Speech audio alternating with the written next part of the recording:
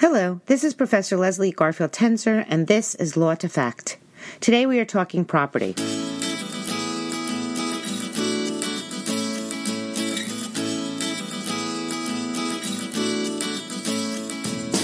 In this episode, I speak with Dean Jason Czarneski, who's the Gilbert and Sarah Kurland Distinguished Professor of Environmental Law, Associate Dean, and Executive Director of the Environmental Law Program at the Elizabeth Halp School of Law at Pace University. Dean Czarneski explains all things future interests and the terminology that goes along with it. And at the end of the podcast, he gives great rules that will help students decipher exactly what types of interests are being conveyed and how to explain that on an exam. It's a really good, clear, articulate discussion, and I'm sure you'll love it. All right, I'm excited to talk about future interests. And you're the only one. Well, I'm the only one who is excited to talk about it, but other people have to talk about it. So let's talk about it for them. Sure. I'm happy to talk about future interests. Okay, great. So what are future interests? So anytime you have a conveyance of property and you're giving lesser than the entire quantum, you're going to have a future interest. And of course, students need to know this because it's on the bar exam. Right. They might get, I guess it's possible they could get up to 5 questions that were future interest, but there's certainly 1 to 3 on the bar exam. And I think it's important to talk about this because it's one of these areas where you ask, students ask what a future interest is. Once you start explaining it to them, they get very nervous and they get all these conveyances and exercises we do in class they get worked up about. So I'm happy to talk about it today. I'm thrilled, and it's going to be on the exam probably too. I mean, I won't commit you to this, but quite often there's often a future interest question on the exam. And it's interesting, just as an aside, when you think I don't teach property, I teach torts and contracts, and when you think about the things that you remember that were in areas that you're not dealing with on a regular basis, mm-hmm. Future interest is definitely one that sticks with you. And so let's talk about it. So give me an example of the conveyance of land with a future interest. Yeah, so it's interesting because, of course, you can't have a future interest without a current possessory interest. Uh-huh. So any example that I'll give you has to start with some possessory interest. So let's start with the simplest example, which we'll say O conveys to A for life, then to B and B's heirs. So we have 3 people here, O, right. A, right. and B. Right. And so O conveys Blackacre. Right. It seems which is land. Which is land. It's always property. We're always, conveying Blackacre, Whiteacre, Greenacre. For some of my students, it's Wiseacre. And so we always have to convey a piece of real property, which is land. Right. And so the common example that we often start with is O conveys to A for life, then to B and B's heirs. And of course, modernly, we don't need to even say B's heirs. We can say O to A for life, then to B, and we assume that is divisible to all of B's heirs. So I'm stopping you because I'm just taking a step back as a non-property person. O is conveying property to A. For life. For life. And when A dies, A's heirs, who are B? No. Okay. So O conveys to A for life. Right. So A has a life estate. Right. So A and has a life estate is a possessory interest in the real property for the duration of A's life. Got it. Then, upon the natural expiration of that period, right. which is A's life, right. then B gets the property. Got it. B could be anyone. Yes. And once B gets it, we know B has it in fee simple absolute. And it used to be that in order to ensure you were conveying somebody fee simple absolute, you had to use the magic words and B's heirs. Okay. So now A has a life estate. Right. We know, what do we know? We know A will die. Right. I'm going to die. You're going to die. It's one of the things that we're all going to do, hopefully but none of us are comfortable with talking Correct. about. But it's going to happen. Right. Which means that when we know that's going to happen, right, and we know B is a real person that exists, right, what we have is B has a vested remainder. Okay, I'm pivoting for just a second. Yes. Why would O convey to A for life? And then to B, why wouldn't O just stop with conveying to A? Why would O care who gets it after A? Sure. Let me give you an example. Imagine there are two elderly people. Okay. And they're best friends. Okay. They could be men, they could be women, it doesn't matter. Okay. And both of their spouses died. Okay. And so they're best friends, and so one of them has more money and owns a home. All right. And we'll call them Larry and David. Okay. And so Larry says to David, David, both of our wives died. Why don't you move in with me? It'll be great. We're in our 80s. We'll live on the lake. We'll fish. We'll go golfing together. Why don't you live with me? And David says to Larry, that's great, Larry, I'll move into your house. And then Larry gets sick. And Larry then, in his will that he creates, says, upon my death, right, I convey this house to my best friend David for his life. Because then David has a place to live in for his life. And then when David dies, right, it can go to my children. Or it can go to anybody else. So Larry is O, David is A, and Larry's children are B. That could be one. That could be absolutely correct. Brilliant. And then his best friend can live there for life. Right. And then his children, or his child, right, B, could get it when David dies, and then his child has a vested remainder. We know that is an ascertained person, his child exists, and we know that A is going to die. We know that the previous estate is going to terminate. So that's an example of a possessory estate followed by the future interest. Got it. There are other types of possessory estates followed by future interest. Okay. And there are other types of future interest. And I'm happy to talk about those and explain sort of some tips I have for students to figure this out. Perfect. Okay, so where were we before I interrupted you? We were talking, you had asked me to give you an example about a possessory estate followed by a future interest. So let's talk about a couple other possessory estates. Okay, great. So we talked about a life estate. Right. There are two other types. Okay. Both are defeasible fees. Okay. So these... The language in property is overwhelming. Yes. So a defeasible fee is a property interest that may last forever or it may come to an end if a specific event occurs. And we have two types of defeasible fees. A fee simple determinable and a fee simple subject to a condition subsequent. So, of course, already the language... We're laughing because my students freak out. Right. It's a lot of language. So obviously, I say these words all the time. I've been saying them for, 15 years now, so I'm used to them. But for students, the first time... And so a fee simple determinable is a type of defeasible fee. It's one of the two types of defeasible fee. And it will automatically end if a condition is met. Okay. Okay. So hypothetical. O conveys to A as it's used for school purposes. Easy enough. So long as it stops being used for school purposes, then that interest ended. And then it has to be followed by a future interest. Every fee simple determinable is followed by a possibility of reverter in the transferor. Okay, so basically a future interest is just what will happen after the initial conveyance expires for whatever reason, either upon death or upon a limitation on conveyance or something like that. Is that fair to say? Yeah, it is an interest. It's more than a mere expectancy. It's not a hope. Right. It conveys legal rights to the owner of that future interest if, in fact, the earlier interest expires. Because it is, by definition, an interest of lesser quantum, because it has a condition attached to it, because it might expire. And if we want to put they don't have the whole bundle of sticks, as we might say. The receiver of the property doesn't have the whole bundle of sticks, because once his rights, or once it expires for whatever reason, he dies, it isn't being used for school, then it goes to something else. That's correct. So the owner who is conveying the property,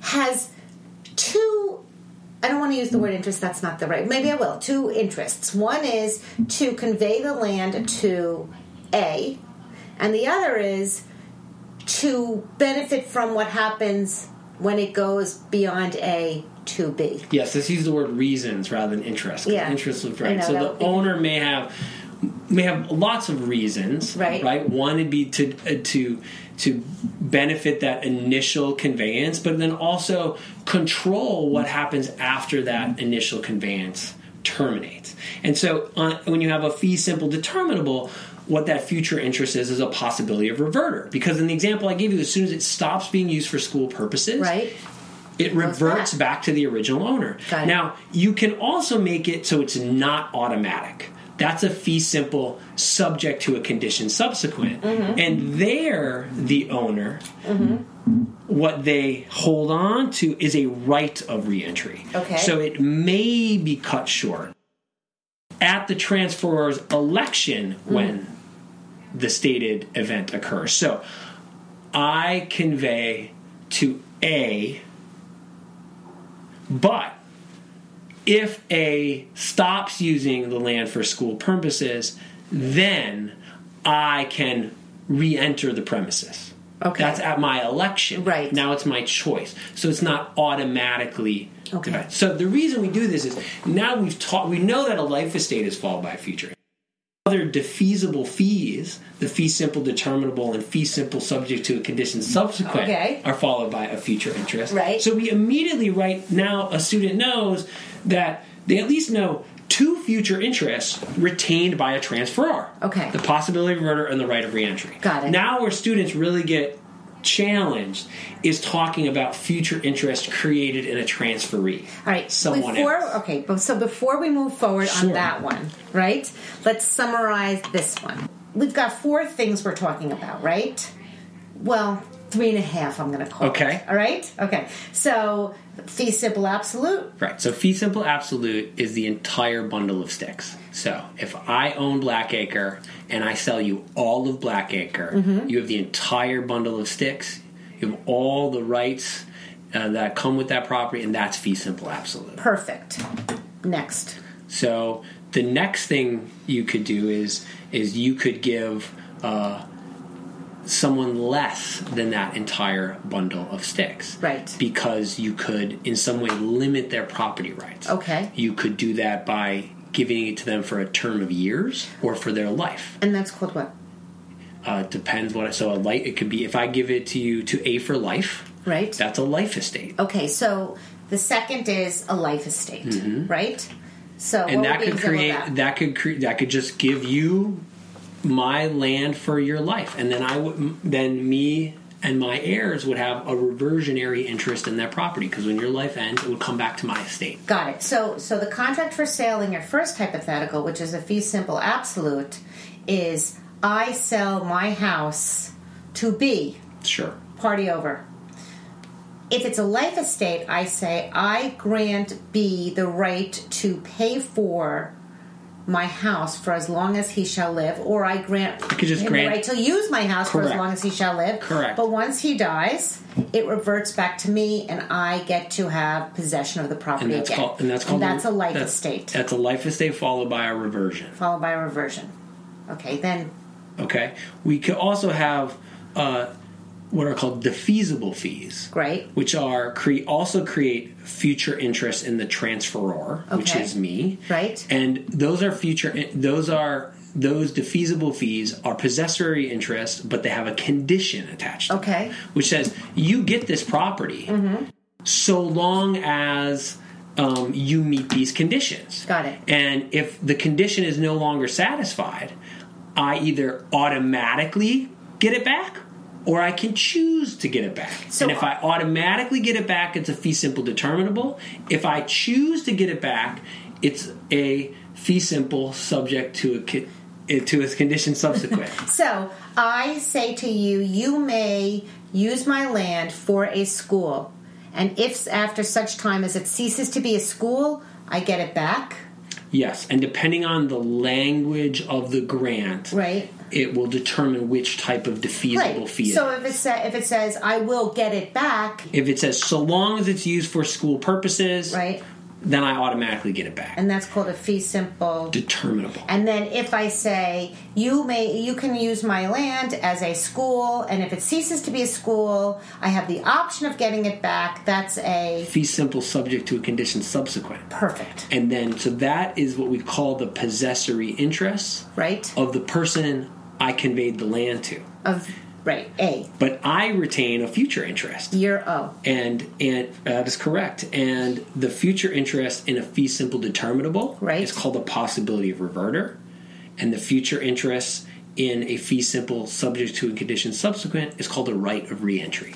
Got it. And I, O, can retain those interests if I convey a defeasible fee. Got it. Okay? Yep. So we already know then that, and we're talking about future interest, we already know two types now. Right. Two types of interest that are in a transferor. Okay. But we can create a future interest in a transferee. Right. Which is to say, if those conditions aren't met, or if the life estate expires, that could go to somebody else. And that's what we started with. Okay. O conveys to A for life, right, then to B. Correct. Then what we have is we have three types of future interests that are created in a transferee. So 3 types of future interests that are created in B is what we're talking about now. Is that right? Okay. And so now I think is important where we students are going to see these and they say, well, wait a minute, how do I figure this out? Okay. How do you figure out whether it's a vested remainder? How do you figure out how do you figure out the possessory interest? Okay. And so the first rule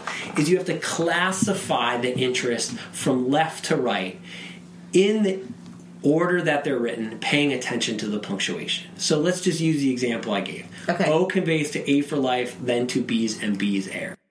O conveys to A for life, comma. Okay. Stop. Right. Full stop. Got it. A has a life estate. Okay. Okay? Yes. We know that any life estate has to be followed by some future interest. So we can start again. So now we're looking for the future interest. Because it says for life, and someone's going to die, so then there's got to be a future interest. Absolutely. Okay. Okay. So whenever it says for life, you know there's a future interest. Right. Okay. So now, B, you're going to have to know, does B exist? Okay. All right. I'm telling you right now that B is a real person. Okay. Okay. So it's a vested remainder because we know A is going to die. Right. And we know B is a real person. Got it. That already exists. Okay. Now there's something called a contingent remainder. So we can create remainders that have conditions, or it could be an unascertained person. So imagine O conveys to A for life, then B's eldest son. But B doesn't have any kids yet. Okay. Right? Yes. So B's remainder, that remainder, that interest, is contingent upon there being an eldest son. Right. So there has to be a contingent remainder. And then finally, we have what's called an executory interest. Okay. Okay.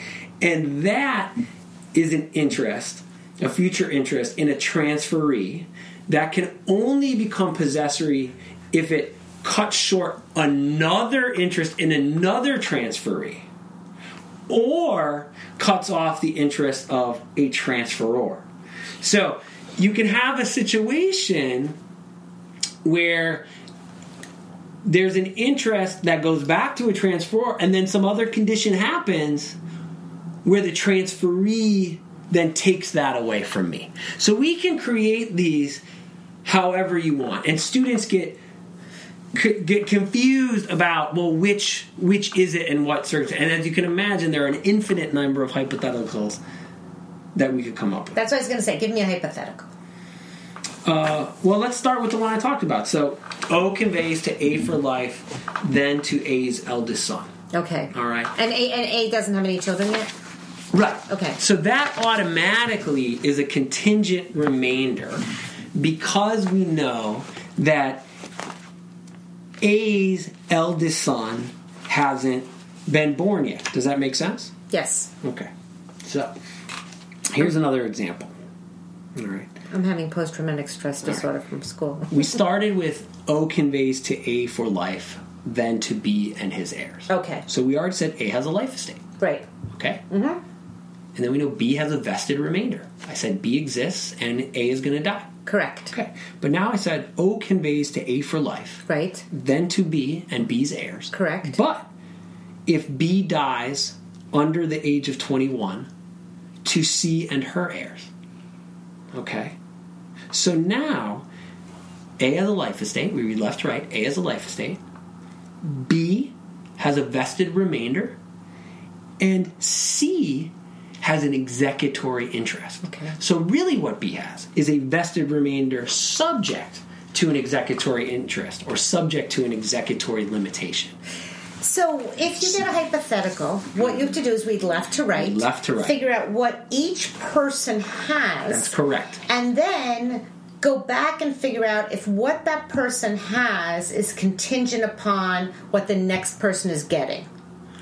What the person has before, right? Because of the executive estate, or yeah, no. So you just want to see who has the condition attached to their property, and so that condition could change how we describe that interest, and you could still have a vested interest, like the example here, subject to a condition. Right. So you want to pay attention to where all those conditions are throughout the grant. That's right. Right. So that's why I was saying. So I mean, if you see on exam, A conveys to B a life estate with a remainder to C, subject to a condition for D, right? Then what I would do, and you can tell me if I'm wrong, is I would say, okay, B got a life estate. In your example, A got a life estate. Oh no, A conveyed. You're right. Absolutely, no, you're right. You're absolutely right. Because you didn't use A conveyed to B. A conveyed to B. B had the life estate. That's correct. Okay. So I would say, all right, let me see what B has first. B has a life estate. Then I'd say, what does C have? Right? C has a remainder. And then I'd say, so that's where you need to be. That's where you need to be very. I can create the same actual outcomes, right, using different languages, which might change how we characterize the grant. So, for example, you can create a vested remainder followed by an executory interest. That's the example I gave you. Right. But you could also rephrase it in a way and use your punctuation in a way where you could just create two contingent remainders. Okay. Where if, one thing happens, one person gets it. Right. Another thing happens, another person gets it. So then how does a student decide on an exam?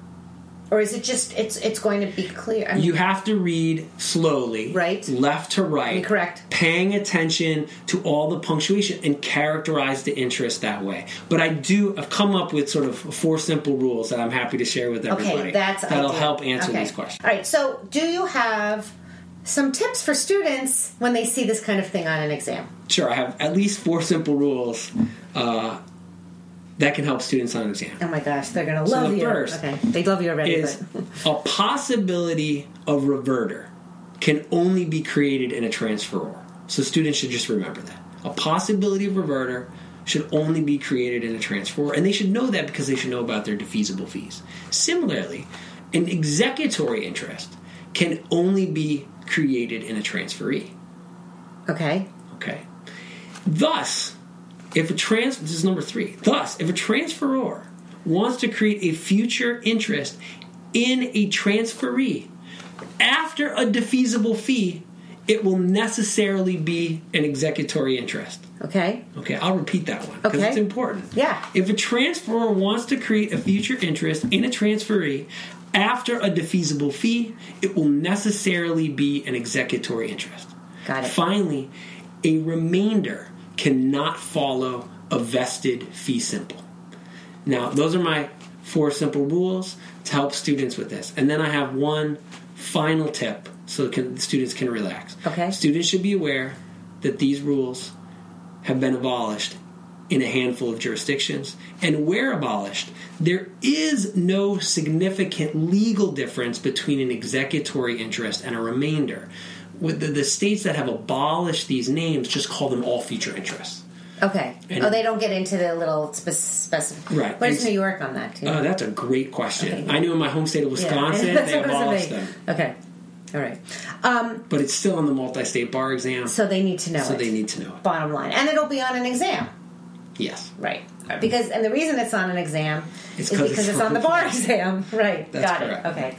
All right. So this is amazingly helpful. I cannot believe how clear you are with this. This is like a treasure trove of information. We could go on for some more time. I'm certain we can, but we will not. But we will summarize. All right. So the students are going to see on an exam a conveyance.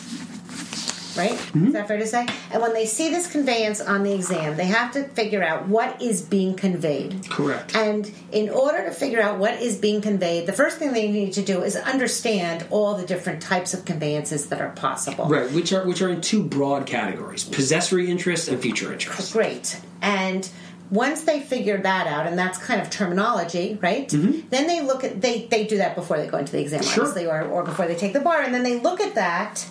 And when you look at it, you read from left to right what the conveyance is, and you figure out what each person, in and of that person's self, like just that person, is getting, kind of between the commas of each conveyance, what that person's getting. Mm-hmm. And if you do it that way, and you keep in mind your 4 pearls of wisdom, then the students should be able to... They should be in great shape. I mean, I would say if...